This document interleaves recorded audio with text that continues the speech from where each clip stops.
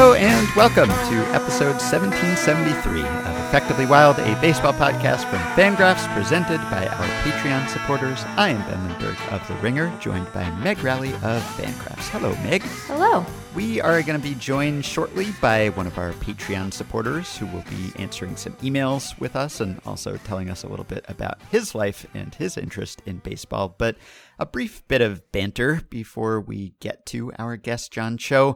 So there was one notable signing that we should probably address. Justin Verlander is back with the Astros on a somewhat surprising deal. At least it was somewhat surprising to me, not that he returned to the Astros, but the terms of the agreement. So this is a 1-year, $25 million deal with a player option for a second year at the same value. So it's essentially a $50 million commitment over 2 years, and he can take or leave the second one if he wants. And Verlander, of course, is coming off missing the entire 2021 season and all but one start of the 2020 season after Tommy John surgery. So it's an interesting case because the last time we all saw Verlander, he was winning a Cy Young Award in 2019 and then having a start where he looked like his usual self at the beginning of the 2020 season. Yeah. And then he had Tommy John surgery, and he's been gone since then, at least from public view, and he'll be 39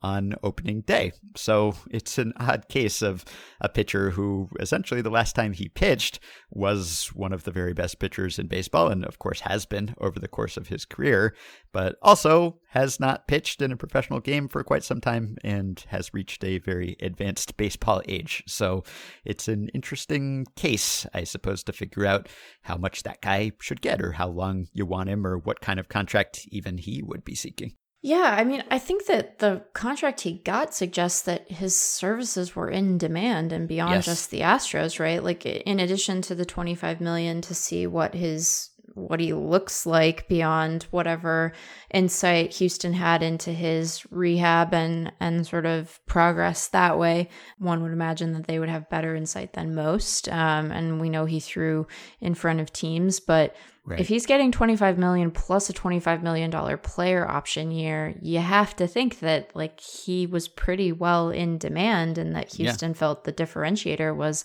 that player option, because if he's great, if he's Verlander, he doesn't necessarily, not exercise that option. Like, I guess he could say, I was great, but I'm still the age I am. And even without the Tommy John part, I have to, grapple with the realities of being in my late 30s.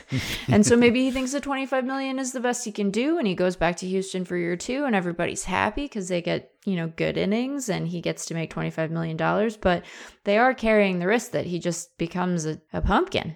Mm-hmm. And then it could happen. It could happen. And then if that happens, he's definitely going to exercise his player option and make $25 million to be a diminished pumpkin. Because that's what we think of when we think of Justin Verlander. Tiny pumpkins. We hope that doesn't happen. And even if it does, he's a Hall of Famer already if he never throws another pitch. But they are obviously banking on him throwing quite a few more pitches. Right. So, and as far as we know, I mean, I assume he's looking good. Yeah. We haven't seen him, but teams have. And they must have liked what they saw. Right. I don't think that he gets this contract if, they walk away from that workout and think, oh, he's cooked, like he won't be back.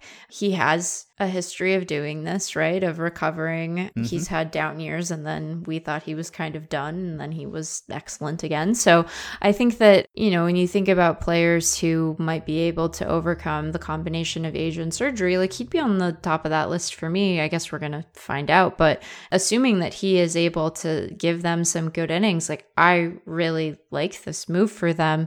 Brendan Golowski wrote up the deal for us at Fangraphs, and I think he made the good point that despite Houston having starting depth, like I think their World Series run showed that there is always the opportunity for more depth, and some of that depth has its own injury and usage concerns, right? And so if Verlander is healthy and he's able to really anchor that rotation, that gives them flexibility down the line. And, maybe that means that they move one of those guys. I guess that possibility exists, but I think that it probably means that some guys, are more flexible in their role and sometimes pitch in the bullpen and sometimes start, and they have flexibility come October, and it gives them some protection if Lance McCullers Jr.'s injury proves to be worse than we've heard it to be at this point, or if he has another problem. He hasn't been injury-free really at almost any point in his career. So I think that it's a good move for both sides. This seems like a good deal.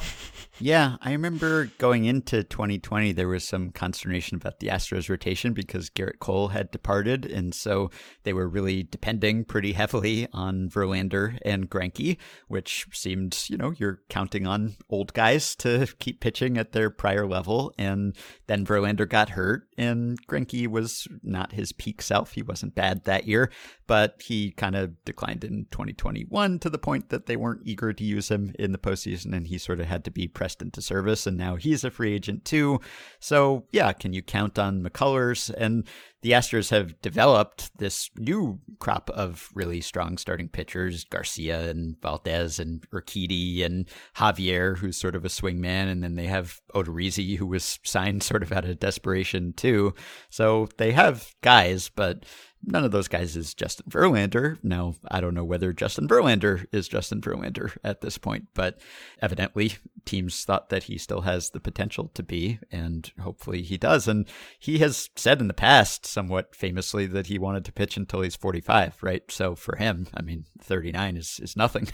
He said that prior to the Tommy John surgery, so I don't know whether that's changed his mind, but he probably wouldn't have gone through with the Tommy John surgery if he didn't want to keep pitching for years and think he could keep pitching at a high level, because at that point, some other pitchers might have just said, oh, this won't really affect my quality of life outside of baseball, so I'll just hang him up here. But no, he went through the whole surgery and the grueling rehab process, and obviously he's someone who works really hard and keeps himself in shape, and so I would not be surprised to see him still be effective, and the Astros could use him. I think it's been a bit overblown, the idea that this is like the end of an era for the Astros. I think that's mainly a perception created by the presumed departure of Carlos Correa, which I still think they could and perhaps should make every effort to re-sign him. It doesn't seem as if they're going to, but most of the rest of the roster is returning. So between Correa and Brent Strom, somewhat surprisingly departing for the Diamondbacks, those are potentially big losses, but they're still the core of a team that has made it to the ALCS for 5 straight years here. And if they are able to get a somewhat effective Verlander back, then that would be a big boost. And one thing I'm kind of curious about is that Verlander has always thrown a lot of innings by the standards of his era. Even in 2019, he led the majors with 223 innings, which even 2 short years later seems like, whoa, 223 innings. Back in the day, pitchers used to throw that many innings. Doesn't happen anymore. And I wonder what would happen if he didn't do that? What would happen if he just dialed it back a bit so that he went more for per inning efficiency and effectiveness rather than bulk? He has done both in the past, but maybe coming off surgery and at his age, he just says, hey, I'm not going to be the guy who goes 7 every time.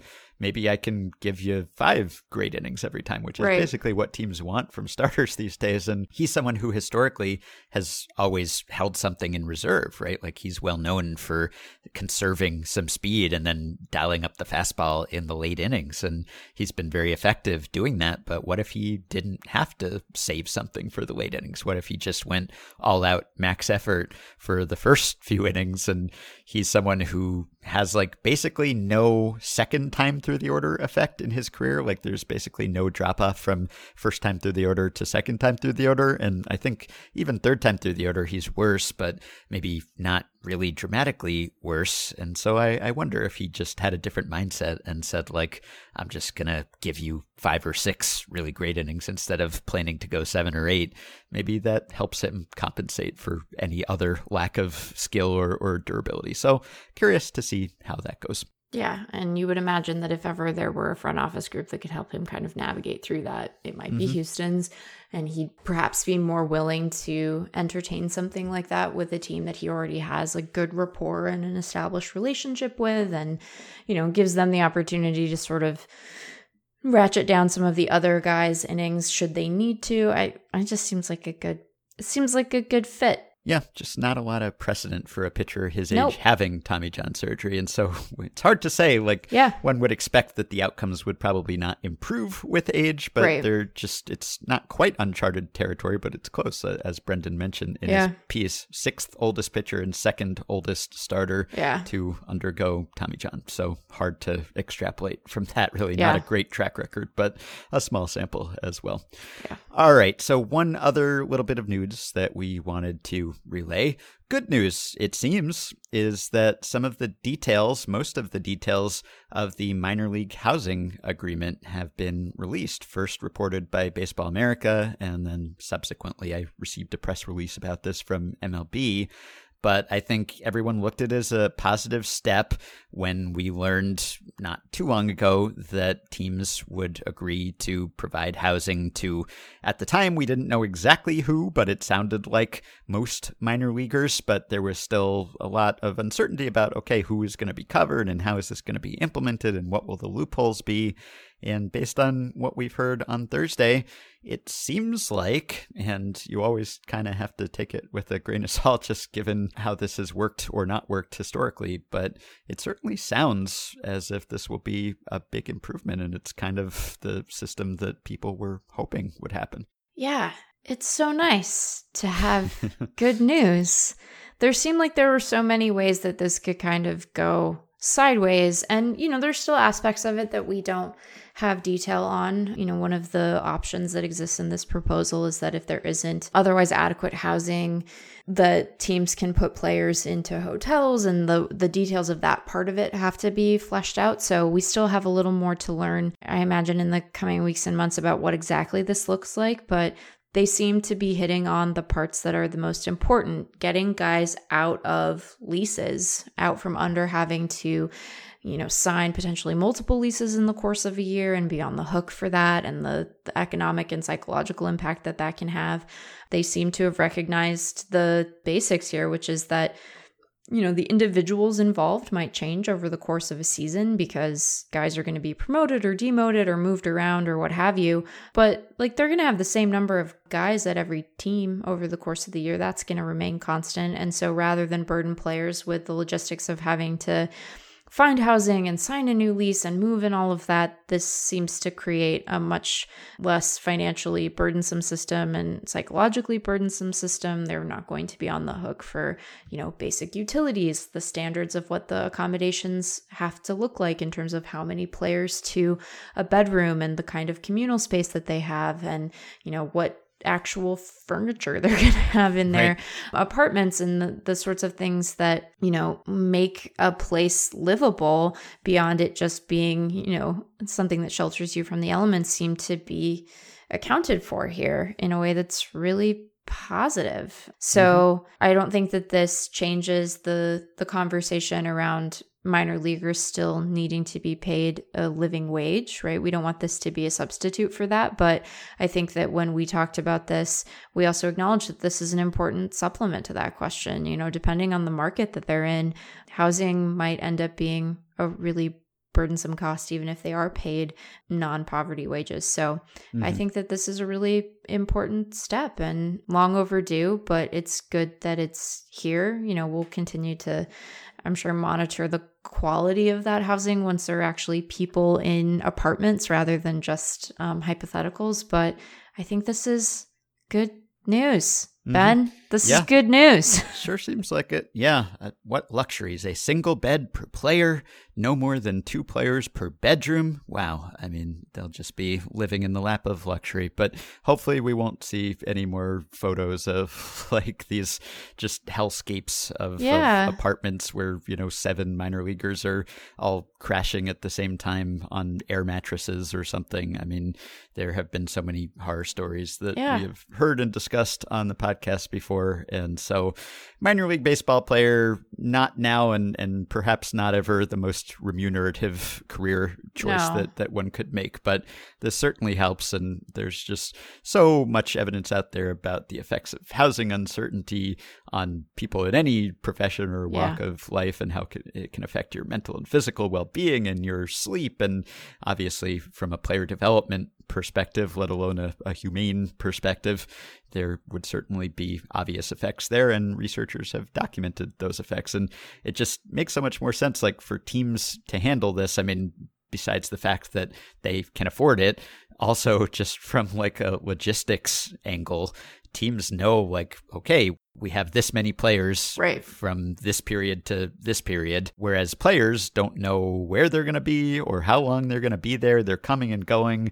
If they have to worry about breaking leases and signing leases, it's just another enormous headache on top of everything else that they have to do. So it sounds like this will be a big weight off of many players' minds, and that they will all be eligible. They can opt out if they want, but other than players on major league contracts who are in the minors, just on rehab assignments, I suppose, or get demoted maybe, or players who are making six figures, you know, the players who are most able to afford housing, everyone else will be covered. And we'll see, I guess, long term, whether teams will be more inclined to develop dorms and kind of have standardized housing as opposed to having to find places for players to live, or hotel rooms or host families, which is still a possibility in some cases. So this is sort of a transitional time, but wherever it ends up, however the transition goes, it's got to be better than it was before. And I was looking at the press release, and unsurprisingly, it's a press release, so you would expect it to sound like this, but it makes it sound like, oh, the magnanimous owners, just out of the kindness of their hearts, have agreed to provide free housing to players. It says, owners unanimously agreed to provide housing to players in 2022 as next phase of improvements. Move comes after increasing salaries, improving facilities, and reducing travel in first season under new system. I guess that's all technically true. What it doesn't mention is that the move also comes after like repeated and increased exposés and pleas for assistance and documented cases of players just not having adequate housing. I mean, owners have had decades to do this if they wanted to. So it's not like they just of their own volition said, hey, we want to be nice guys and give our players places to live. Like, I think they have gotten sick of the bad publicity or have gotten worried about players organizing or trying to advocate for themselves or unionize or whatever it may be. I mean, that seems to be the primary impetus here. So, of course, owners are going to say that they made big improvements and they're only going to do more. And there is some truth to that, I suppose, but they've basically been dragged kicking and screaming to this point. We don't need to give them too much credit here. You know, this is the result of years of writing and advocacy, both on the part of minor leaguers themselves and organizations that have, you know, brought attention to their plight. So this is long overdue. We're glad it's here, but we don't need to give them too many pats on the back for arriving at what has been a very obvious conclusion for a really long time. So all right, so we'll save some more news for next time. There are some Wander Franco extension rumors we're reading as we record this, and we have maybe some thoughts on awards voting as we record here on Thursday afternoon. We're still waiting for the full MVP results to be announced. Ben doesn't know if he needs to riot yet. Yes, if you're listening to this, then you have heard, but we have not heard as we speak. So we'll save that and other news reactions for next time as a lead-in to our first Stove League discussion. And as a reminder, we'll be talking about the first 4 episodes of Stove League next time after that opening banter. So get on that if you haven't yet. And just a PSA for anyone who is still watching or hasn't started yet, I have found the subtitles on Viki to be the best that I have seen. I have sampled the ones on Kokoa and Viki, the 2 Korean streaming services that I've been linking to on the show pages. At least early on, the Viki ones, in my opinion, are far superior and more natural and detailed. So I would recommend checking those out. I've heard from others that the Kokoa subtitles improve as the series goes on, and some people have been enjoying it that way. So whatever works, but all else being equal, I would recommend watching on Viki. But I hope you're all enjoying it. And now, let us get to our guest. We are joined now by Effectively Wild listener and Patreon supporter John Cho, not the star of Cowboy Bebop, but absolutely the star of this podcast episode. John, hello. Hello. Thanks for having me on. Very happy to have you. And whenever we have a listener on as a Patreon perk, which is fun for us and hopefully fun for you, I always ask how you came across our humble show and what could have possibly possessed you to support us at the highest tier as you do. I wanted to donate to you as, quite frankly, a thank you.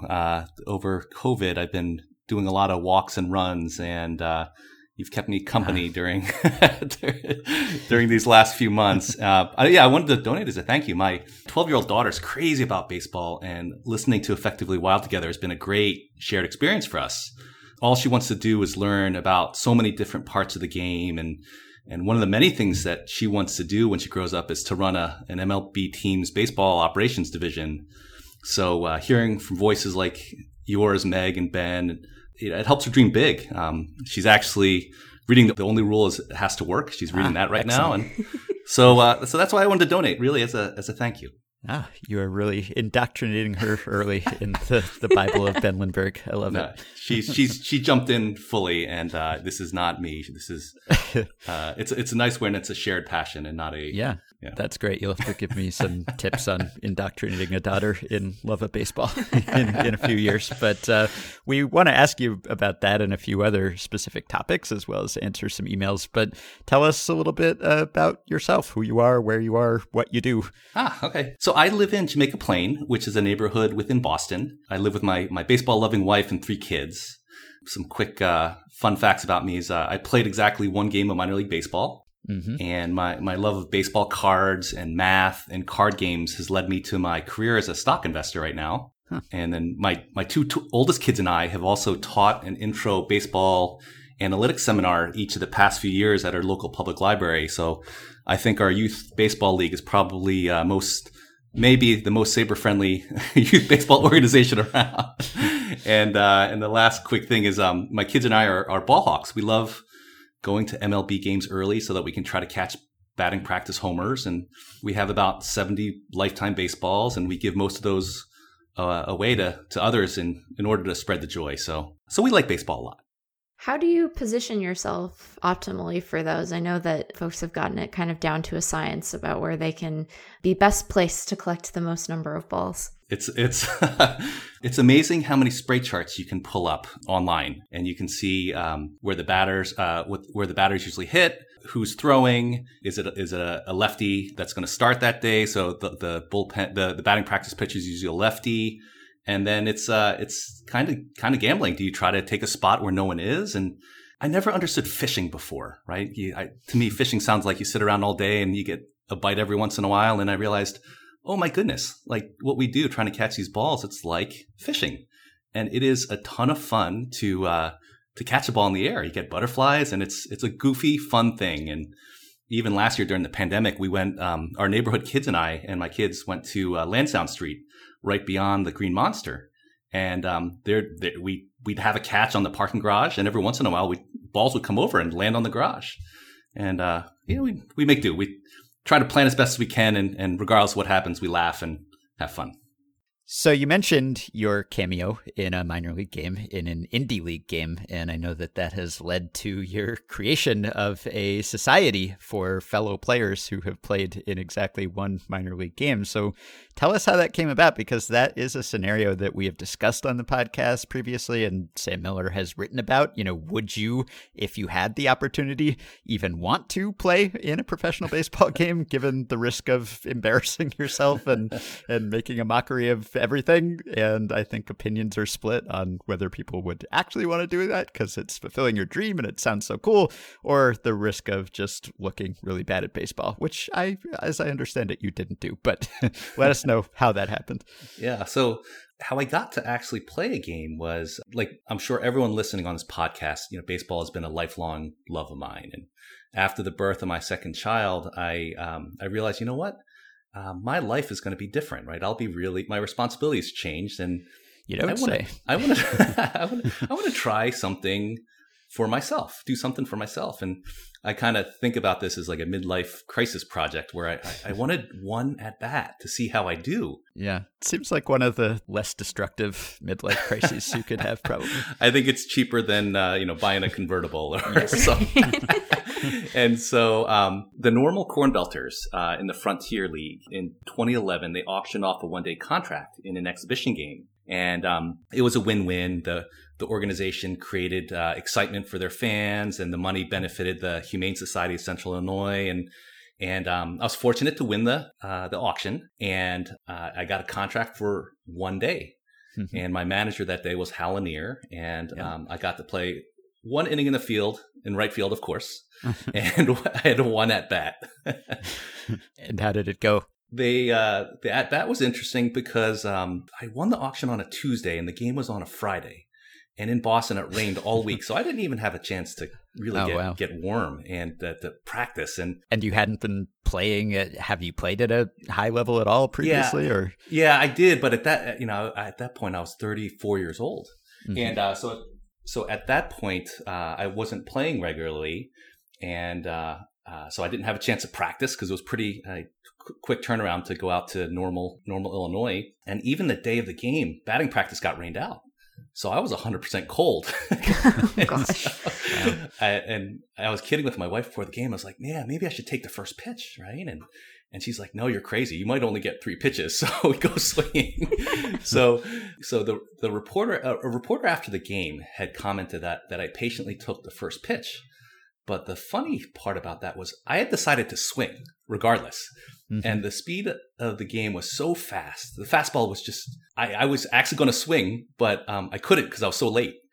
And the second pitch, I decided to cheat and swing early and do everything I could, choke up. And I hit the ball as late as I possibly could. So it really went to the right. I'm a right-handed batter. And then I'm sitting there 0-2 and I'm like, oh no, what do I do at this point? Right? Will I get a curveball? Will I a changeup? And so I was guessing and I was like, okay, fastball. I already proved I can't hit it. So he's going to throw it again. And this time I fouled it up over the first base dugout and there was a little buzz in the crowd, a cheer. And then I'm like, oh my goodness, on this third pitch, I cheated so much and I'm still late. And I'm like, how early do I have to swing? And so fourth pitch, I'm like, oh, if it's off speed, I'm going to be off by a ton. Swing early. And I threw me another fastball.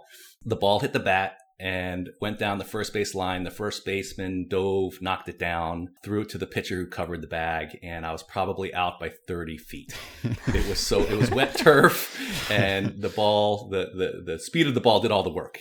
I like how you described it as the ball hit the bat, not the bat hit the ball. and then it was super exciting. But I had no time to rest because the manager of the team that year was Hal Lanier, from the mid-'80s Houston Astros, right? He's like, hey, Cho, you're going to right field. And as you can imagine, the ball found me twice. Sure. Once the ball went in between me and the center fielder, it went to the fence.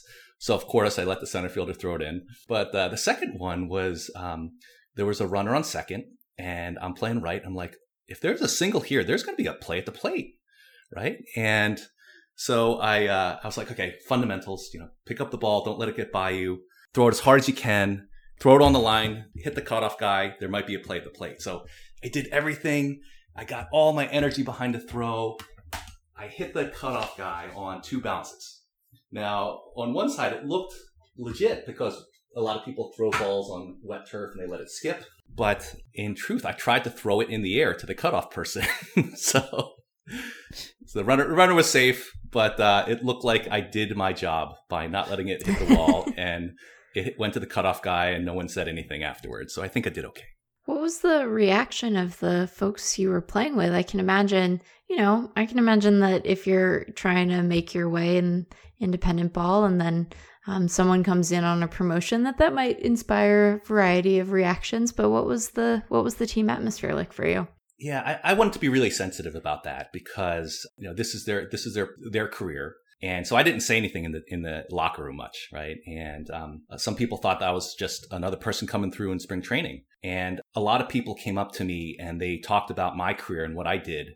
Because in independent ball, you're even further, it's not affiliated baseball. So it's even one step further away from the majors. So it was obvious that everyone appreciated being there and was aware of their baseball mortality. And thankfully, my teammates were super gracious that day. They talked about the experience. They gave tips.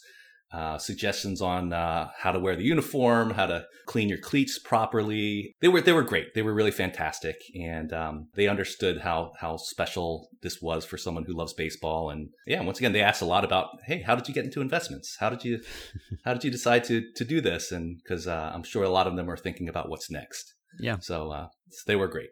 Sounds like the opposing pitcher didn't take it easy on you either.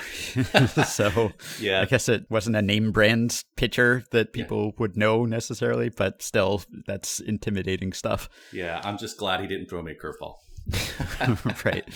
Yeah, I unfortunately your appearances has not gotten you a Baseball Reference page. I guess we were talking before we started recording, maybe because it was a spring training game or because it was ultimately rained out, possibly. And that's something that Sam and I, when we were working with the Stompers in the book that your daughter is reading, we debated, do we want to insert ourselves into a game just for the glory and for the story to get a Baseball Reference page? And ultimately we decided not to, I guess partly out of fear and partly because we felt like we might be overstepping our bounds somehow or would be abusing our privilege there. But I still think about that and wonder whether we should have done it just to say that we did. So it's pretty cool that you have gotten that opportunity. And I know that you are actively looking for others who have. So you asked us a little while ago if we could come up with a list of players who have appeared in only one minor league game. And Kenny Jacklin of Baseball Reference was nice enough to oblige and send us a giant spreadsheet, which we passed along to you and maybe can link on the show page for people who are interested. And that will hopefully further your efforts with the Moonlight Graham Society. So tell us about that. Yeah. So over the years, I have met two other people that have become good friends now that have similar experiences. One friend played in the Prairie League in the mid-'90s, and he played one game, did not get the bat. And then another friend was a 61-year-old rookie in the Pecos League 3 years ago. And he's a sidearm pitcher. And he finally had a chance to play. And we met. We watched a minor league baseball game together. And while we're there, we enjoyed talking about our short minor league careers and enjoyed talking to each other about the creative pursuit of our dreams.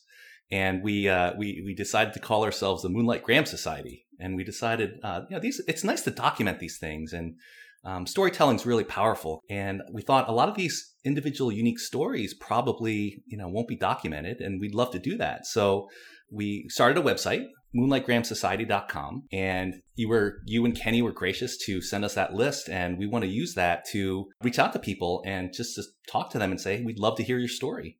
And we want to meet more people like us. And we actually have a meeting set up this weekend to talk to someone who played one game for the Sonoma Stompers. Oh, cool. And so we'll see where this goes and where this takes us. But it's a fun little adventure, and we hope to meet a lot of people. And if people know of people that have played one or very few minor league games, we'd love to be connected. And please reach out to us. We'd love to just sit and chat and hopefully one of these days watch a minor league baseball game together. Mm-hmm. What is your expectation in terms of the breakdown within the folks who you might reach out to of people who are in your position and sort of pursuing a dream without really an expectation that they're going to progress through into your affiliated ball versus those who maybe had a shot at playing pro ball and for whatever reason weren't able to advance past one game or a couple of games? Yeah, we'd love to find out. And I think that's what might make this project super fun is to hear the full story. We just took that list and started clicking on some profiles, and it's a lot of them, it's, one line and it's, one game and that's it.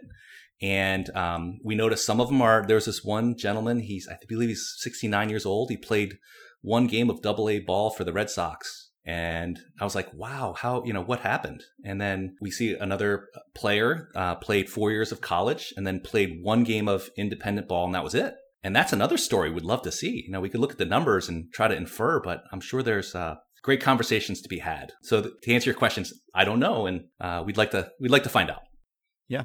Well, we'll link to that website where people can find all that info on the show page. And just cribbing from your bio at moonlightgrahamsociety.com, it seems like baseball has been a constant for you basically from the start. Watching baseball, you were a Phillies fan, you played baseball, you were very into baseball cards. Your first date with the woman who's now your wife was at Fenway Park. So it's been baseball all the way, which is wonderful. And I did want to ask you about how that led you to your current career, because it sounds as if your infatuation with numbers in baseball translated to some expertise with stocks and investments, which didn't happen for me somehow. I just never really made the leap from baseball to business. But how did that begin for you? And then how did you get the bug that led you to what you do as a day job? Yeah. Well, I studied engineering when I was an undergrad, and I worked in I worked in consulting, worked in engineering, and I thought, you know what? I enjoy what I do, but I don't love it. And the thought is, okay, well, what do I enjoy? And the thought always came down to baseball and to games. And one thing that I always loved was, in the late 80s, I love baseball cards, and I'm sure a lot of listeners, also love baseball cards too. And I was always wondering about, like, why are people willing to pay so much for this Jerome Walton rookie card, right? And what's the reasoning behind this? Or if you read in the newspaper, or if someone might complain that the local baseball team signed this baseball player, and everyone might say, wow, that's too much. And my first question was, well, if that's too much, and these are smart people with a lot of information making these decisions, then what is the right number if what they signed for is the wrong number? And so I went to business school, and it was a time to sit back and say, what do I enjoy doing? What do I think I'm good at doing? What do I think I'll enjoy putting a lot of time into? And stocks are very similar to baseball players, because I think baseball players not so much are people, just people. What it is because you have them for a certain amount of time, it's an asset, right? You'll get a certain amount of performance at a certain dollar price. And is this a good asset? Like, if you stripped out the names. And I think stocks are similar, right? If you have a average performing company, but you get them at a bargain price, that's a good investment. If you have the best player in baseball, but you pay that player by far the most, then that might not be a good investment, because there's probably more downside than up. And so that's why I enjoyed stocks. That's how I got into it. It's because there's so many similarities to baseball. And so I do love looking at the baseball contracts and trying to understand what happened. That was always fun for me. You mentioned how your daughter has become a huge baseball fan and is reading Ben's book and listening to the pod. And I know that you mentioned to us offline that she also plays baseball and has had some good experiences with her team. And I just wondered if you could talk a little bit about that. What has baseball been like for her, especially growing up with two parents who sound like they are quite committed to the cause? Yeah. So my daughter, Ginny, she plays on an all-girls baseball team called the Boston Slammers. She plays on another team too, but the Slammers, they compete in tournaments run by Baseball for All, which is just a fantastic organization. Baseball for All supports girls playing youth baseball and young women who play on their high school and college baseball teams now. And some baseball fans might not know that the U.S. has a women's national team that competes in the Women's Baseball World Cup. And many of the women on the 38-player women's national team development program roster played with the Slammers or against them at these events run by Baseball for All. So I think Baseball for All and the Boston Slammers, they're programs we're celebrating and supporting. And actually, Major League Baseball also continually adds programs to support the skills development of women ball players. They just had a program. They invited many young women high school ball players down to Arlington, Texas to play in the Rangers Stadium. And that just wrapped up. And so it's a lot of great opportunities. Girls baseball is growing. It's really great to support. And so it's been fun to share that as an entire family and to see my daughter enjoy the game as much as I did when I was her age. And can you tell us also about the seminars that you and Ginny have been giving, the intros to baseball analytics? What's the audience for that, and what have you found the best approach to persuasion to be? Yeah, so it's actually my oldest son, my oldest kid, Xavier, also did this too. So Xavier, Ginny, and I would talk to. So we coached. I coached in our town league. It's called the Regan Youth League, and I'm the type of parent who tries to sneak in lessons a lot. So I use baseball to sneak in math lessons, and every year we'd invite the players that are between 9 to 12, and we'd invite them to the library, and we talk about things. One of the things we talk about is the run expectancy matrix to try to figure out how you could think about the game. And we'd also talk about how do you measure a pitcher? How should you think about what's important, right? And it'd be down to, think about your pitcher's job is to prevent base runners, right? You want to get outs, prevent runners, and hey, don't walk. Because if you walk a batter, the on base percentage is 1,000. In youth baseball, if they hit the ball, the likelihood they get on base is 50-50, right? And we talk about on-base percentage, we talk about slugging, and we just try to have fun. Just realize, these kids are doing it because they enjoy baseball, they enjoy math, and I just wanted to answer their questions and let them be comfortable learning about the numbers in the game.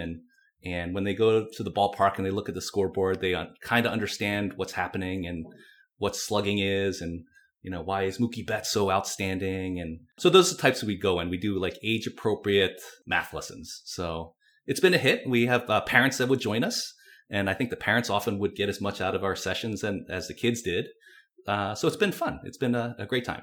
Yeah, I was going to ask what the reception to that was. Are there any stats that stood out to you as being particularly accessible to kids as sort of an entry point?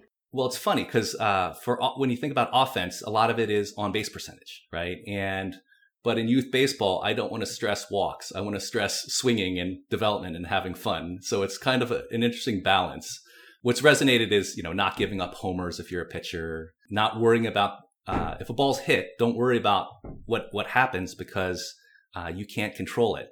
We talk about BABIP at the major league level, and it doesn't apply to youth baseball, but at least they could understand it. So oftentimes we let the conversation go to where the kids want to bring it. We often talk about, for example, the baseball Pythagorean theorem, the runs scored and runs against. Mm-hmm. And we talk about, hey, we're about 50 games into the season, right? Here's the team I think is going to fall apart. And I'd ask them, who do you think this team got off to a hot start? Do you think they can continue it? And it's been fun checking in a couple months later to see how the teams we thought would fall apart, how they do. This year, we noted the Blue Jays, and their actual record was much different at that point when we did the seminar, was much different than their projected win-loss according to runs scored and runs allowed. So it's fun. And actually, the players that have done this years ago, we still talk about maybe the 50-game mark of the season. And we say, hey, everyone, tell me your projections. Who do you think will do well the rest of the year? And it's fun. It's a fun way to stay connected to players that have gone through the seminar. So it's fun. Right. Well, it's often difficult when we have our Patreon supporters on to actually get to emails because our Patreon supporters make great guests and they have interesting things to talk about. But we did promise some emails and we want to do some emails. So let's get to a few here. Let's start with this question, which I really like. This made me think. This is from Xander, who says, why do you think that we don't have more statistics that are directly equivalent between batters and pitchers? It seems to me that almost every statistic for a hitter could also be applied to a pitcher. For example, why is it not commonplace to know what Max Scherzer's WRC plus allowed or even OPS allowed is? Instead of WHIP, why do we not talk about OBP allowed? This would also allow us to more directly compare hitters to pitchers. How much better is Jacob deGrom at preventing run creation than Mike Trout is at creating runs? Do you think that these types of statistics would be easier for most fans to understand in the long term or make things more confusing? So I have a few theories and potential explanations, but if either of you wants to kick things off with some ideas about why we don't do this more or whether we should do it more, you have the floor. John? I would love to see this more. I think this is a great idea, and to me, this makes sense. So I fully agree. I think the big key would be that it has to be communicated well. We already get a lot of, I think, information that helps us see how a pitcher's doing. WHIP, walks per 9, strikeouts per 9. But I always thought context was tough. Like, what's a good WHIP? And so I think breaking it down, for example, I think percentiles is really good. Like, This pitcher is at the 80th percentile for allowed on-base percentage. I thought that'd be really powerful. So I'd love to see that. Yeah, I think there are a few reasons why we don't see it more often, and some of them I think are valid, and maybe some just have more to do with tradition and how these stats developed. But I think the first thing is that generally hitters have more control over the outcome of balls in play than pitchers do. So I think that typically, if you take average or OBP or slugging or whatever it is, something that is heavily dependent on BABIP, then it's more telling in many cases for a hitter than it is for a pitcher. You know, if a pitcher has a 360 BABIP allowed, like Eduardo Rodriguez last year, then you say that's bad luck. If a hitter has a 360 BABIP allowed, well, it might still be a little lucky depending on the hitter, though that might actually be his skill because he hits the ball in a certain way consistently, or he's very fast and he can beat out infield hits. So that, I think, is part of it, that with pitchers, there's just more defense and luck that comes into play with batted ball results.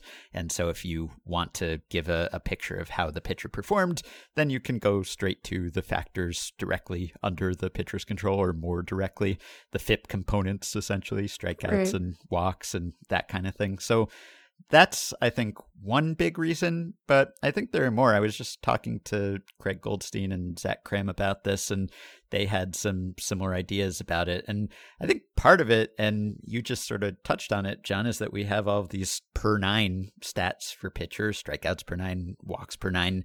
Historically, I think because pitchers pitch innings, you know, that's kind of the unit that we use for them. Whereas with pitchers, we use plate appearances or at bats.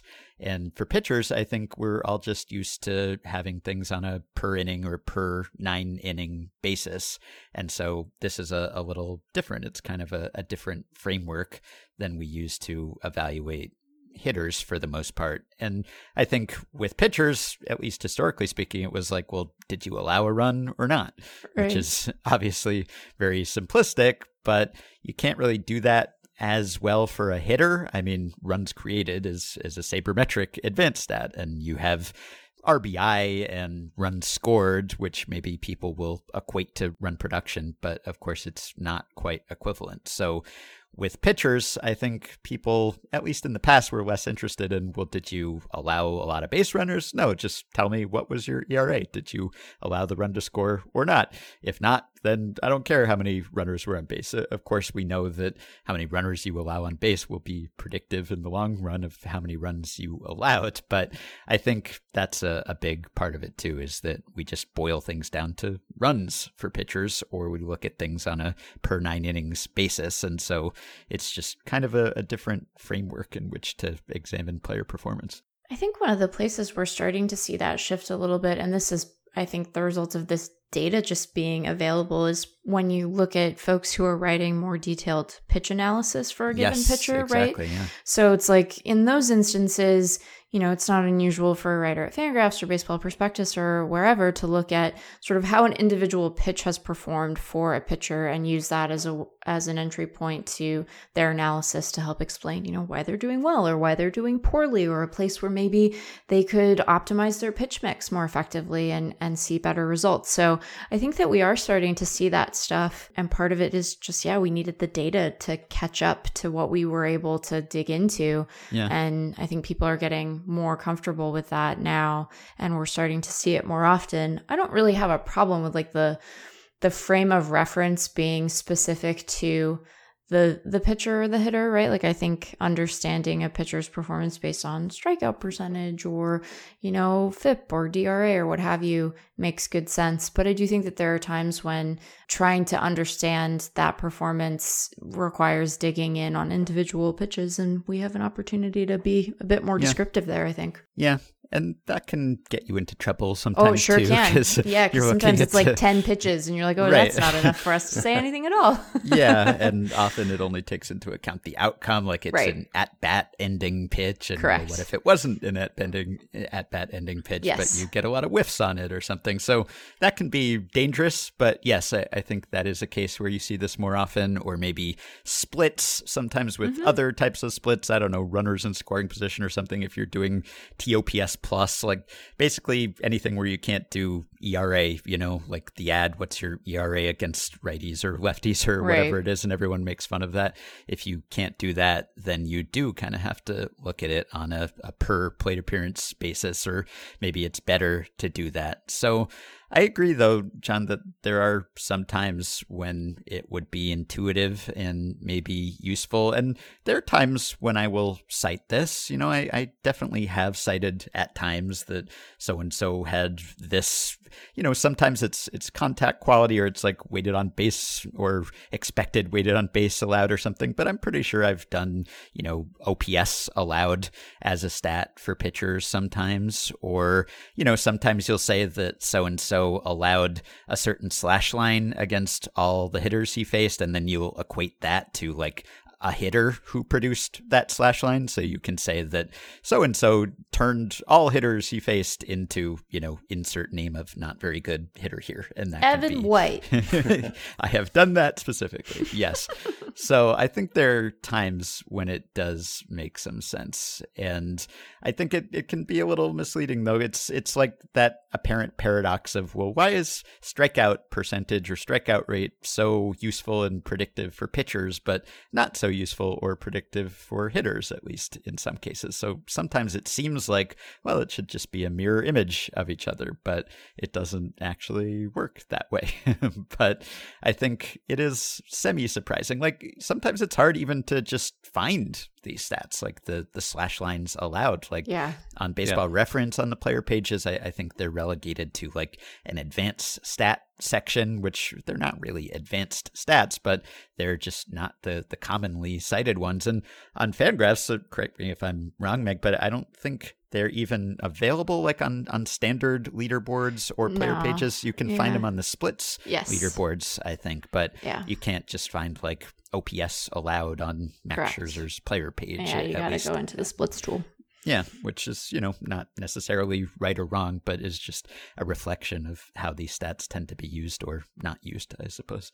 All right, let's take a question from Andrew, who says, I was watching a highlight from a cricket match. We always get into trouble when a question starts with someone watching cricket and asking how it applies to baseball. But Andrew says, they mentioned that when you make an out, you're out for good. This got me thinking about what baseball would be like if this rule were adopted. What happens when you run out of hitters? Would lineup construction change? Would this actually make the Angels a playoff team, since Trout and Ohtani would take pretty much every late game at bat? Could you imagine how upset a base runner thrown out at home would be at the third base coach?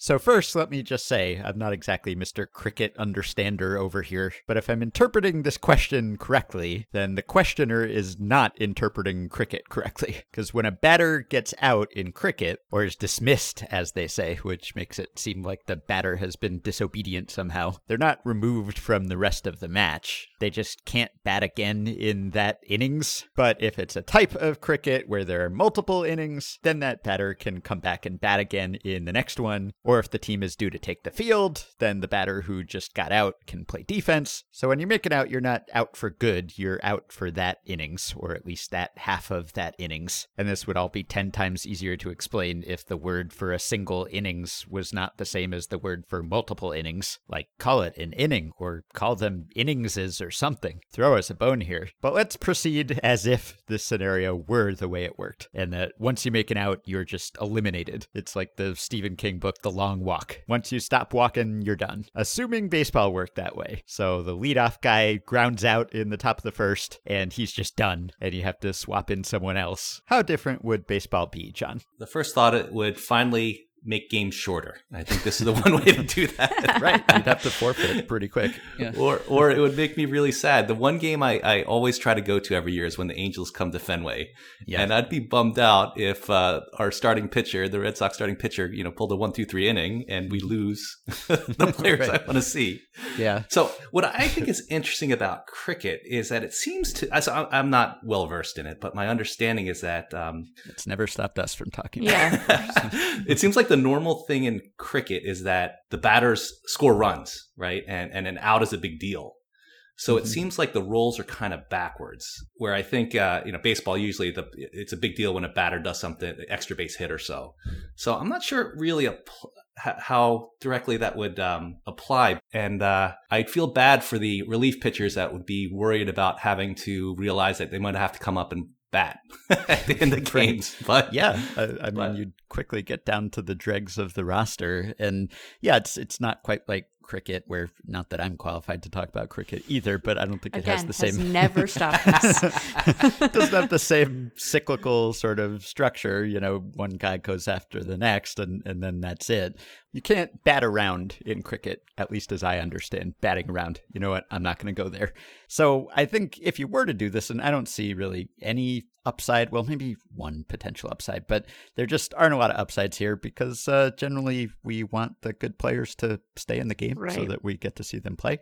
So this seems antithetical to that. You would have your starting lineup and the good players would generally last a little longer than the less good players, but they still wouldn't last nearly as long as they do now. And no one wants that really. But if for some reason you did have this rule, then I guess you would see a major change in pitcher usage, right? I mean, if you had to stick with the 26-man roster that we have now, your only choice, really, if you don't want to just run out of players or end up with your seventh reliever taking at bats in the middle of every game, is that you'd have to have your starters go deep into games, right? And then you'd have to have a very deep bench of position players. So if you're someone who laments the loss of dedicated pinch hitters and some of the backup defensive replacements and pinch runners, you know, some of those bench roles that are endangered or extinct, and now you only have a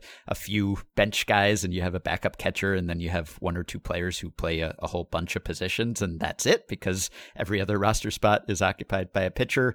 In this world, you would pretty much have no choice but to just hand the pitcher the ball and say, you're going to go deep into this game because we can't lose you because we need to use all our roster spots on hitters who will replace the hitters that make outs and are removed from the game. So I don't know what this would do to the overall level of offense because on the one hand, you would have starters staying in the whole game and you wouldn't have bullpen specialists and there'd be times through the order effects, but then there wouldn't be so many times through the order effects because the players in your starting lineup would be pulled and you'd very quickly be down to a lower caliber of offensive performer. I mean, you would have to, you know, it would basically be like AAA players on the back half of your bench and in the late innings. So maybe those things would balance out to a certain extent.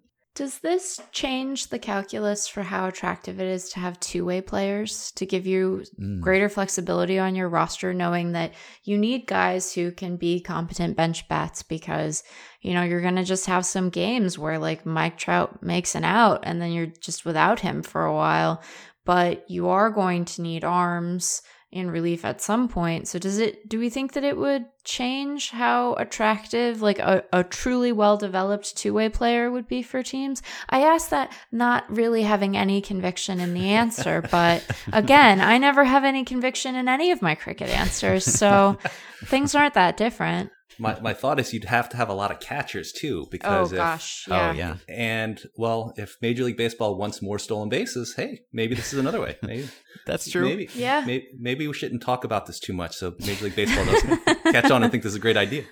But you don't, you know, from Major League Baseball's perspective, if you're incentivizing, this is a terrible trade for them, right? Because you're getting starters who have to go deep and those are expensive, and you're getting hitters who in theory, you know, are a little less injury prone, and that can be expensive too. So you'd have a bad game and you'd have some players who are more expensive than they were previously. So that seems like they'd say no thank you. Then again, you'd have like half of your roster would basically be scrubs. Yeah, I guess that's true. We're almost interchangeable. I mean, it would be like the players at the backup bullpens now get optioned over and over and shuffled back and forth. Rejoice. And they make the league minimum. And so probably MLB might be on board for that aspect of it. So yeah, let's move on before anyone gets any ideas from us. We don't know what we're talking about. It's cricket. It's just cricket.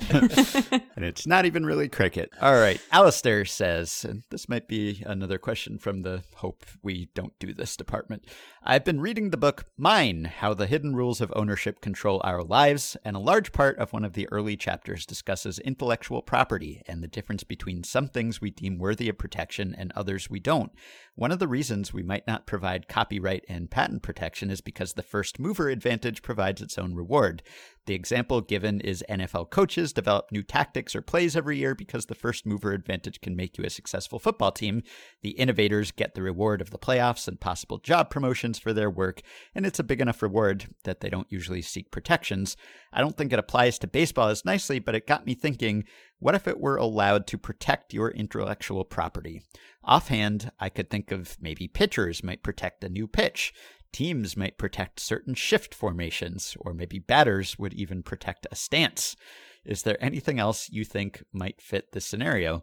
If things were protected, how do you think players would handle it? Like if you could sign a player and get his patents, how much extra value would that be worth?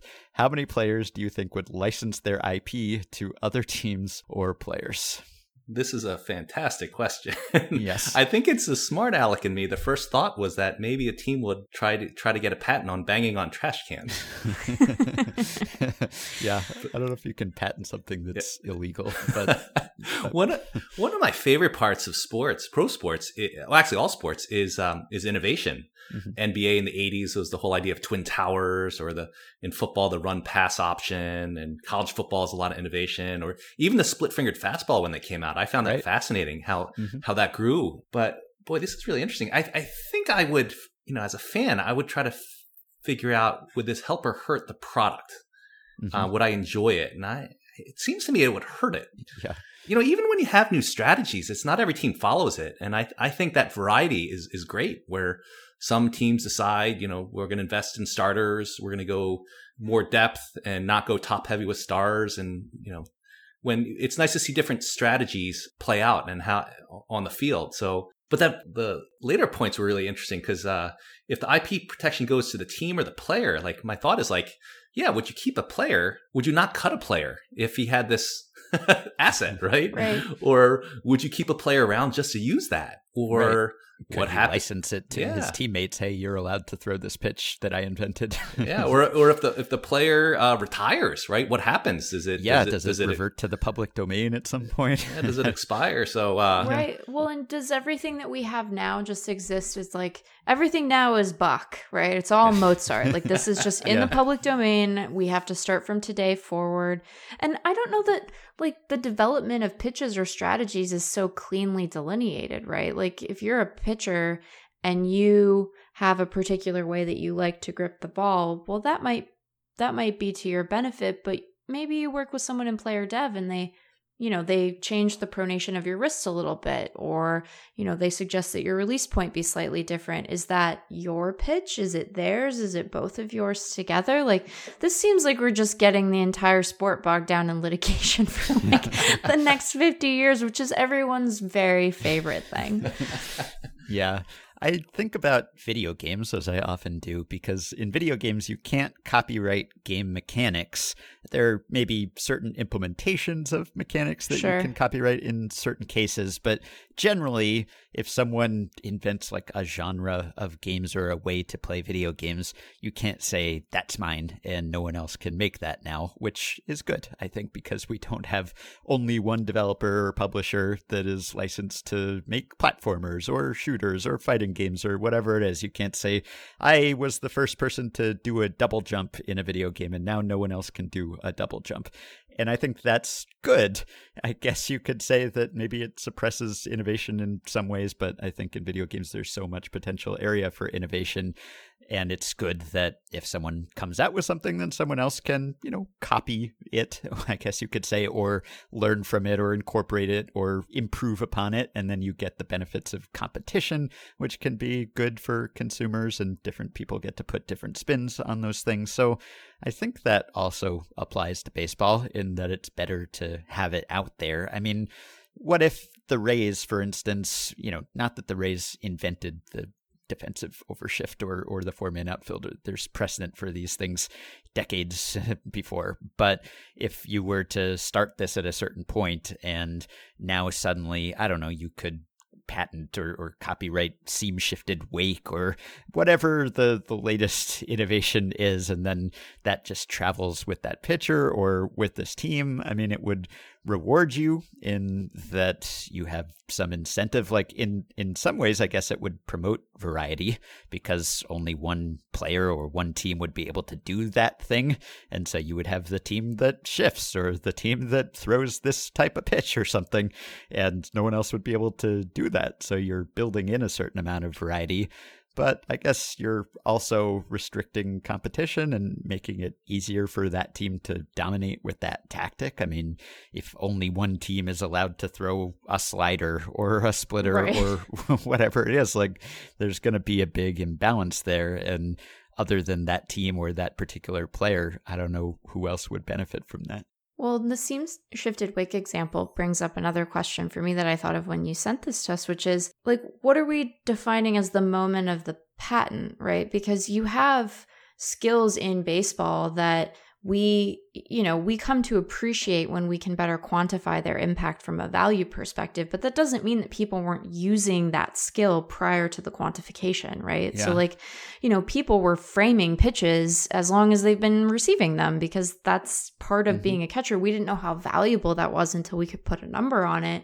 It sounds like, seam shifted wake is, I don't mean to say that it's unsophisticated, but that it is in some ways being able to put specific quantification and measurement to something that that coaches had a sort of intuitive understanding of within the game for a long time. So, and this is probably betraying my ignorance of like patent law, which is perfectly fine with me. But like, what is the moment at which we say, oh, this is a skill now versus something that people were just kind of feeling their way through, perhaps not as optimally as they do once we can put some data around it. But when are we doing the patent? When is patent? Yeah, and then do you get patent trolls who are just squatting on certain ideas and just come up with every conceivable baseball strategy, and then no one can ever change the game in any way ever? That would be bad too? Or is it about the implementation? Is it like when Brian Grosnick wrote about the idea of the opener for Beyond the Box Score in 2013, I want to say it was, like, can he patent that? And then no one is allowed to use the opener unless he says so. Or is it about implementing the opener, which is very different from blogging about it, or, bullpen games or whatever it is? I guess you would end up with sort of a static version of baseball, maybe, which would probably be bad. I mean, maybe we wouldn't end up with the imbalance between batters and pitchers that we've had in recent years. Like, you could just sort of freeze baseball at a certain point when you decide that it looks good and just stop the innovation at that point. But in general, I'm in favor of the innovation and kind of the cat and mouse back and forth battle that we have historically seen. Plus, imagine the chilling effect it would have on public research potentially, right? If what you get when you come up with a cool new idea isn't just potentially a job with a team, but like the patent to the thing, right? Like your incentives to give those ideas away or subject them to public sort of back and forth is going to be a lot more limited, because who knows, you might be sitting on $1 million idea. You don't know. Mm-hmm. Right. Yeah. Terrible. Okay. We shouldn't do this. No. Against removing players when they make an out, against patenting everything in baseball. Okay. We can close with a couple quick ones here, and these are also about strange scenarios in baseball games. Dan, another Patreon supporter, says, suppose the following situation: it's a tie game in the bottom of the ninth or later, and the manager loses track of the runners on base. Thinking there are two on, he puts up four fingers and orders the intentional walk. But it turns out that the bases were actually loaded.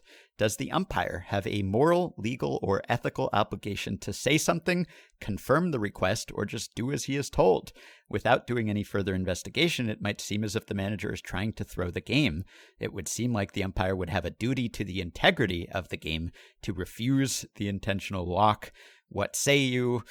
Meg, you have more rulebook reading experience than I'm sure I do, and John does as well.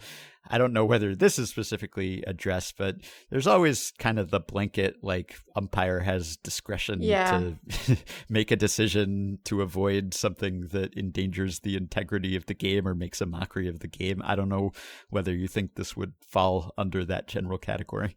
I have not asked anyone, but in my own reading of the official rules, and also there's like a separate umpire's handbook, there's an operations manual, there's all sorts of stuff. We can't just put it all in one place. What would we do? I would say yes. Like, I think that especially with the gambling component present, you want to avoid not only the actual interference of betting in the process, but it's very important to avoid the appearance of any sort of interference.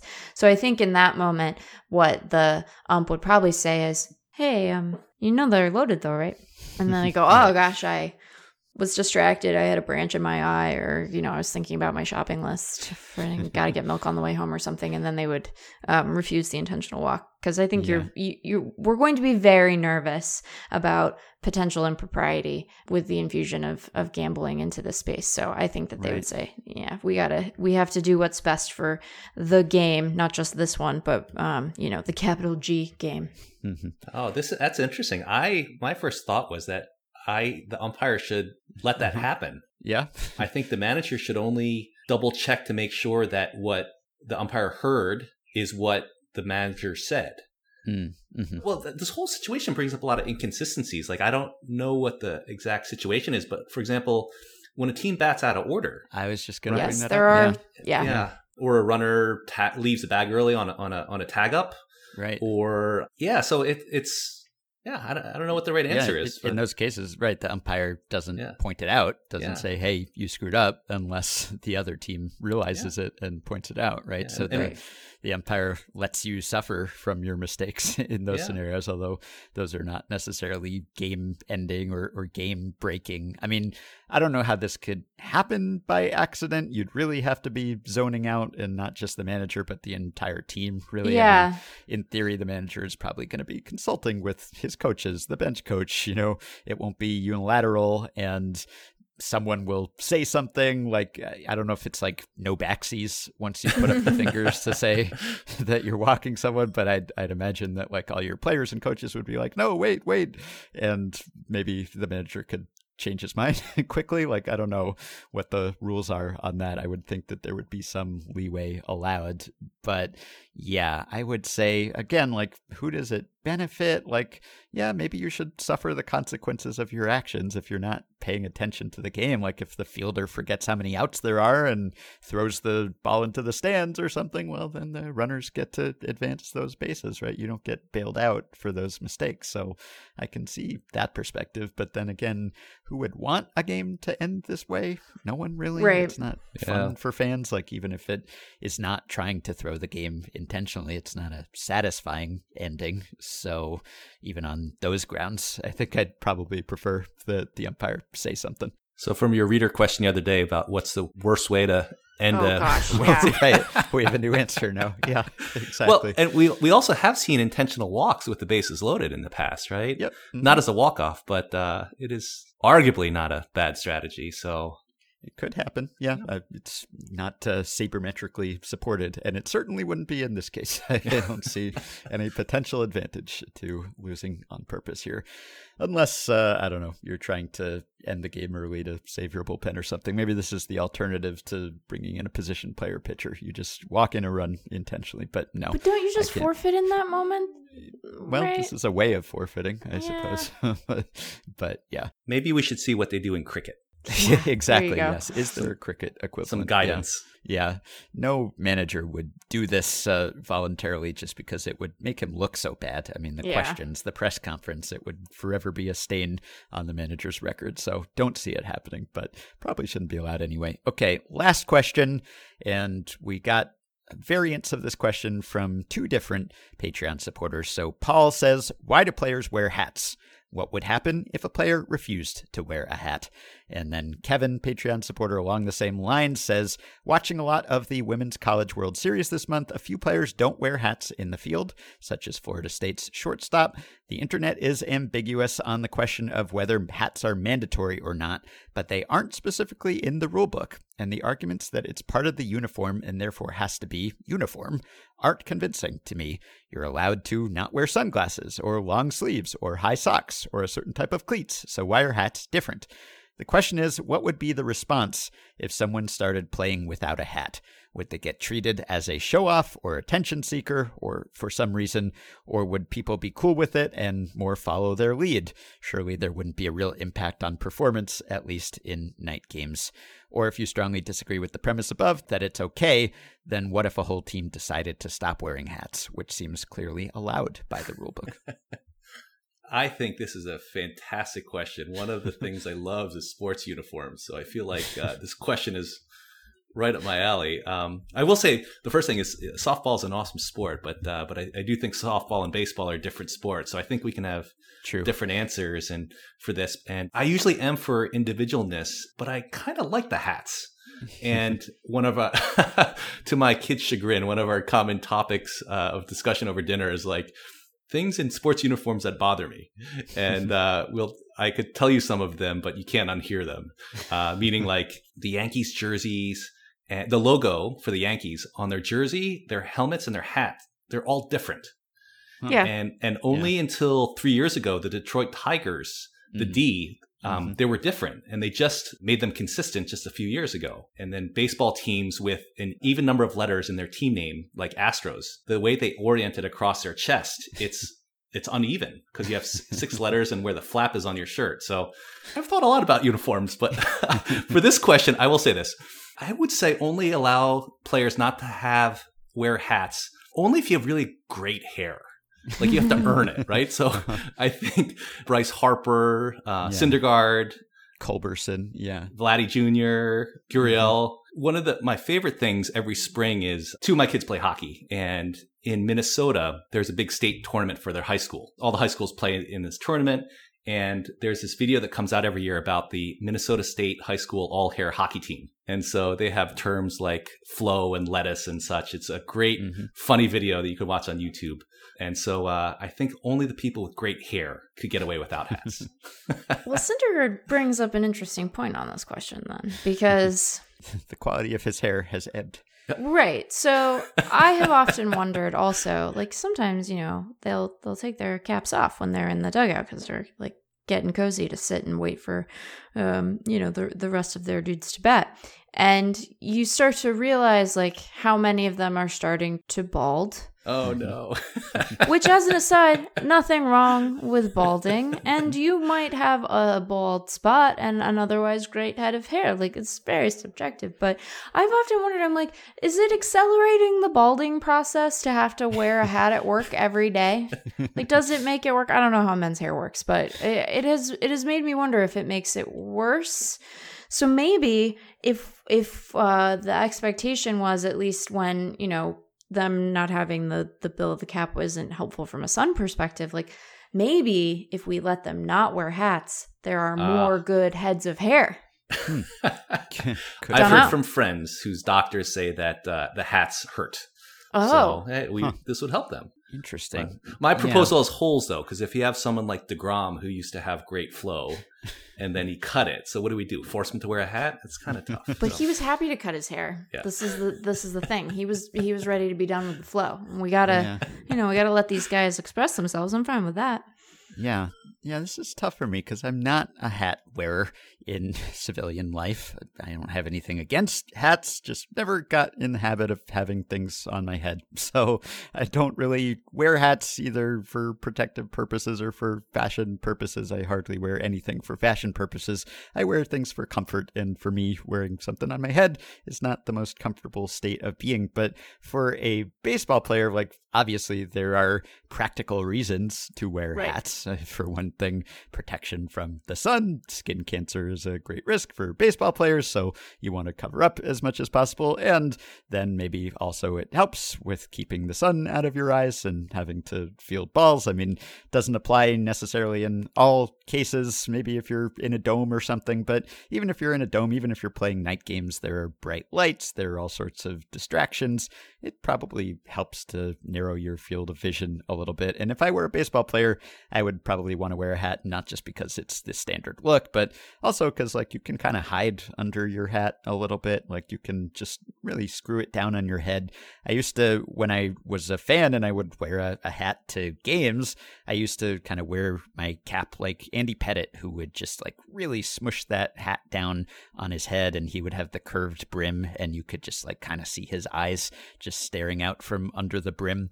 And I think that's a good look. Or if you make an error or something, you can just kind of hide, you know, it's like you can go incognito a little bit other than your name and number being on your back and so on.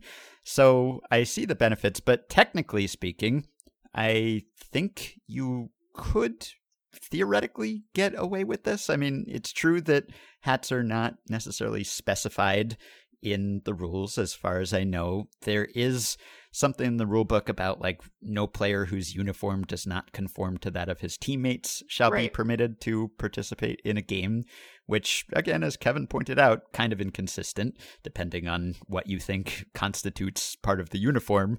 And then also it seems like there's a possible loophole there in that if the entire team decides we're not wearing hats today, then you can conform to your teammates' look by not wearing a hat. So it seems like if you read the fine print, you could get away with this if you wanted. And there's the John Olerud precedent, right, of wearing a batting helmet in the field. I guess he still has some kind of headwear on. Or catchers, of course, you know, they're wearing masks, but they may or may not be wearing a cap under it. And if they are, then it's facing backward. So there's some variety here. And if you were to mount a strict legal challenge, if we had the curt flood of caps come along and say, I refuse to wear a cap from now on, point to me in the rules where I have to do this, then maybe you could get away with it. But you'd probably be ostracized and you'd face all sorts of slings and arrows, and it would be tough. And maybe you could patent your capless look, and then only you would be the player who's allowed to go hatless. And one open unresolved issue with this would be, if your team's down by 4 runs and you mount a rally, what do you do? Right. So I think for the sake of the team, I find it interesting that the hat's not part of the rule book, the uniform. Yeah. Like recently, there's a lot of inconsistency with socks and players wearing different socks and colored belts and stuff. And I did not know that about the hat. Yeah. I imagine though that if you're a ball player and you finally make the big leagues and you like put on the uniform, like being able to have the complete look that ties you to the tradition of that team's uniform, like that's probably a special moment for you, right? Like I doubt that there are very many guys who are like, I hate these caps. Plus they've been wearing ball caps their whole lives. Like they've been wearing ball caps since they were in Little League. So they might feel incomplete. Like you kind of feel naked in public without the cap on. Yeah. But yeah, I wonder if there are any secret, like, these stupid hats. I mean, yeah, it gives you hat hair, gives you smelly hair. It's all matted down. And yes, if you do have a glorious mane, then you have to hide it, you know, hide your light under a baseball cap. No one wants to do that. So could you imagine Dustin May coming out without a hat on a hot, humid day? That would be quite the sight.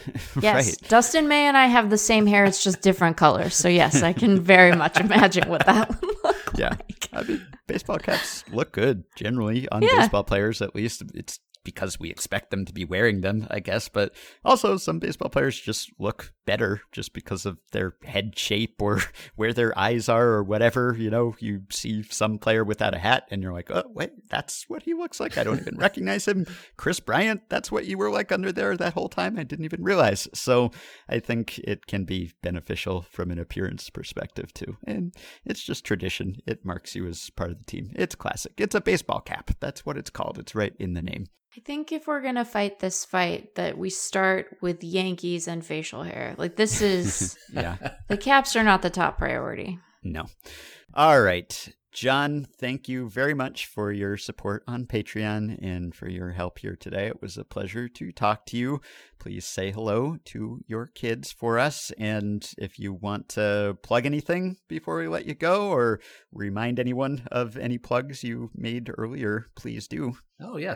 Thank you for having me on. This has been quite a joy. I would love to, if you want to visit moonlightgramsociety.com, if you know of players that have played just one or very few minor league games, we'd love to connect with them and just share stories and support your all-girls baseball teams like Baseball for All. It's a fantastic organization. Support them when you can. Thank you for having me on. Yeah, our pleasure. And as a teaser for next time when we will start our discussion of Stove League, I know that you are, mid-watch right now? What would you say to anyone who's still on the fence out there? Are you enjoying it? Would you recommend it? I heard it was a Korean drama, and I'd say, boy, it's quite dramatic. My parents moved from South Korea to Philadelphia right before I was born, and it's besides... I feel like the show was made for me. It has the baseball, it has the drama. There's a lot of really neat views of Korean culture. So you can pitch this as this is a cultural experience. Yes. All right. Well, there you go. You heard it here from John. Everyone watch. Okay. John, thanks very much. Thank you very much. All right, before we go, you may have noticed that I did not supply a Stat Blast today, and that was because I am outsourcing today's Stat Blast to yet another Patreon supporter, Michael Mountain. They'll take a data set sorted by something like ERA- or OBS plus, and then they'll tease out some interesting tidbit, discuss it at length, and analyze it for us in amazing ways. Here's today's Stat Blast.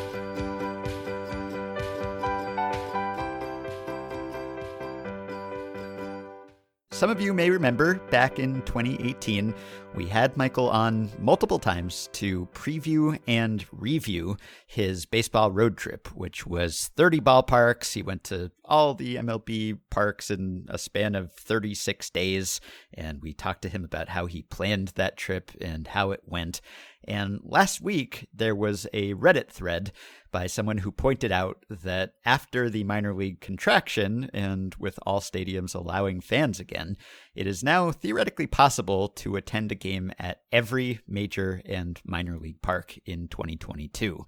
And Michael, given his baseball road trip experience, took this as a challenge and wanted to come up with the most efficient itinerary. And now that he has done that work, we wanted to have him on to explain his results. So, Michael, welcome back. Thanks for having me again, Ben. So I think I probably asked you a few years ago to explain your method for figuring out the optimal route here, but as a refresher, how did you go about figuring out the order of parks and games here? Sure. So the method for this trip was obviously in large part the same as my previous Major League only excursion. Yes. There's a few things that you have to treat a little bit differently just given the size of the problem you're working with. But the basic strategy is essentially to start by trying to figure out the minimum number of days that you need to visit all the parks. Mm-hmm. And then once you've identified that time window, you can then start to look for optimizing the actual travel distance and how long you're on the road. I see. So what are the constraints you're working with here? How many parks are we talking about? And I guess, what's the maximum amount of time that you are able to do this, assuming you can just take the summer off to be a traveling baseball watcher? Right. So the Major League season in 2022 is 186 days long. Okay. Obviously, the minor league seasons are slightly shorter than that, with most teams starting sort of mid-April and wrapping up in the first couple weeks of September, depending on the level. There's 149 ballparks. There's 150 teams, but the A-ball, Jupiter Hammerheads and Palm Beach Cardinals share the same stadium down at one of the spring training facilities in Florida. So I decided, and the Reddit post that I took inspiration from also made the determination that this is more about visiting the sites than seeing all of the teams. Uh-huh. So I elected not to try to get both of those teams in the same park at home. Yeah, that would be pretty difficult. So what did you come up with here? How long is this going to take? Well, in one sense, I succeeded beyond my wildest hopes and dreams, and in another sense, I don't think I quite lived up to the billing that you presented me with, because unlike my major league trip, I cannot guarantee that this one is optimal. Again, just based on the size of the problem. Just too many permutations. Exactly. Instead of the 2,400 or so major league games, you're talking about 10,000 games in the total schedule. And there's about 100,000 different legs of the trip, possible legs, traveling between one game and another. So the search space is just too large to really exhaustively search completely. But I was not expecting, frankly, to find a trip that involved no travel days. So this is actually, other than the All-Star break, which you can't avoid because you need more than half the season to do this. So you have like 3 days off in the middle. But other than that, every day that there's a game on the schedule, you're seeing a game. And so you're able to do it in 153 days. And I found quite a number of possible solutions that meet that time frame. Again, not be able to guarantee which one of them is the most optimal, but the best one that I've found is about just under 33,000 miles of driving, which compared to my previous MLB trip, that's about double the mileage. But again, you're seeing 5 times as many games. So the return on investment is pretty substantial. Right. What is the total mileage? So it's 32,983 miles approximately, based on Google Maps. Okay. I should note that this was intended as a driving itinerary, and there are some constraints to try and avoid situations where you're asking an impossible task of a driver or a drive team.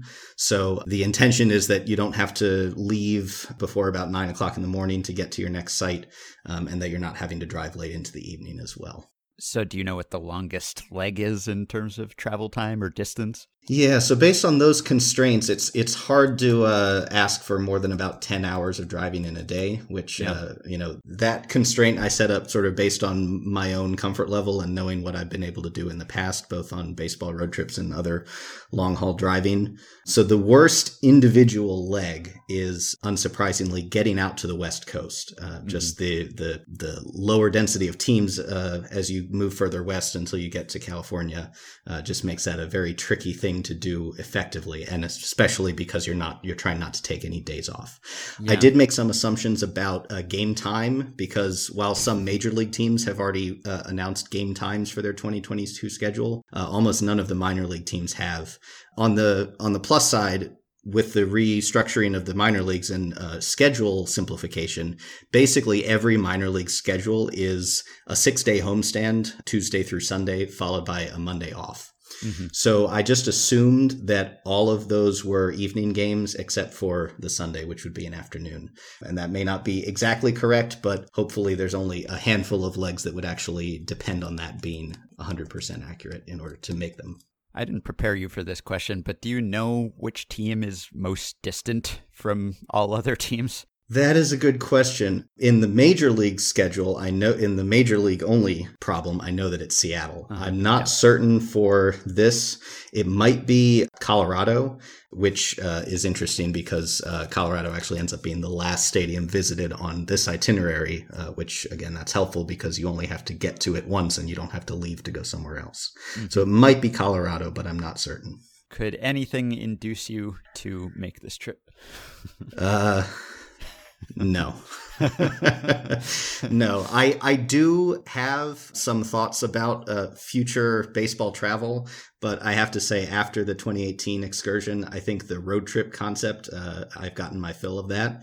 The latest thing that I might actually possibly do in real life, as opposed to just a exercise in trip planning, is potentially next time the league expands to look at some sort of schedule that includes flights and attempts to visit all the stadiums as quickly as possible, with the thought that if there's more teams than there previously were, you could make a case that should count for some sort of a new record of some sort. Yes. So where do you start and where do you end? I guess there are multiple ways you could do it, but... Sure. So for this solution, you start in Atlanta. I mentioned you end in Colorado, and the path it sort of roughly starts out with a figure 8 loop. So you sort of go up towards the northeast, New York, Boston, Philly area. Then you swing out west towards the Great Lakes, upper Midwest. Head down towards Florida and get some of those southeast stadiums. You can spend a week just driving around Florida, seeing all the teams that are down there. Then heading west over to Texas to complete the bottom side of the figure eight before heading back through Kansas City and St. Louis to get the other northeast stadiums like Pittsburgh and Toronto that you weren't able to hit on the first time. Again, the fact that you're trying to see an entire league basically when only half of them are going to be at home at a certain time mostly means that you have to sort of go through each area twice. Not completely, but that actually tends to be a little bit more optimal than you might think, just because it's too hard to get all of the games to line up otherwise. Yeah, if you wait long enough, Rob Manfred might keep contracting the minor leagues to the point that this will get a lot easier to do. So. Yeah, the more he cuts, the closer to optimal I can get. Now, I don't want you to think that I'm encouraged by that prospect, but no.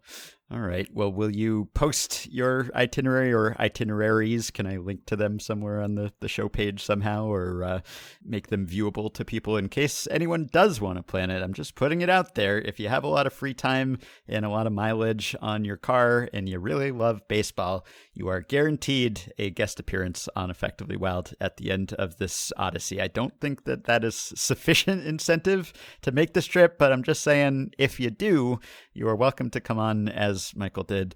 And I believe during your trip, we also met up at a diner for lunch. So if you want to do this, I will have an omelet with you at a diner of my choice and then have you on the podcast. But you have to visit roughly 150 ballparks. So I'm not sure that's worth the price of entry. Yeah, and if you're able to beat my schedule, I will give you a prize of inestimable value. Okay. All right. Well, people can check this out themselves. Anything you want to plug while you're here, Michael, other than your itineraries? Support Effectively Wild on Patreon, and you can also follow my novelty Effectively Wild Twitter account at no Context EW Pod. Yes, I tweet random quotes from a random Effectively Wild episode about once every weekday. I have noticed. I've wondered how you do that, whether as you listen, you just jot down strange phrases and you just work them into a rotation, because sometimes these will go back years. So I don't know whether you're going back and listening to old episodes or you remembered these things, or how does this work? Yes, I have a backlog of episodes left to go back and re-listen to, but yes, I'm just taking quotes as I come back across them. So. Wonderful. Yes, sometimes they are somewhat disturbing out of context, but that is the point of the account. Absolutely. All right. Well, thank you for your computations. Good to talk to you again, Michael. Thanks, Ben. Take care.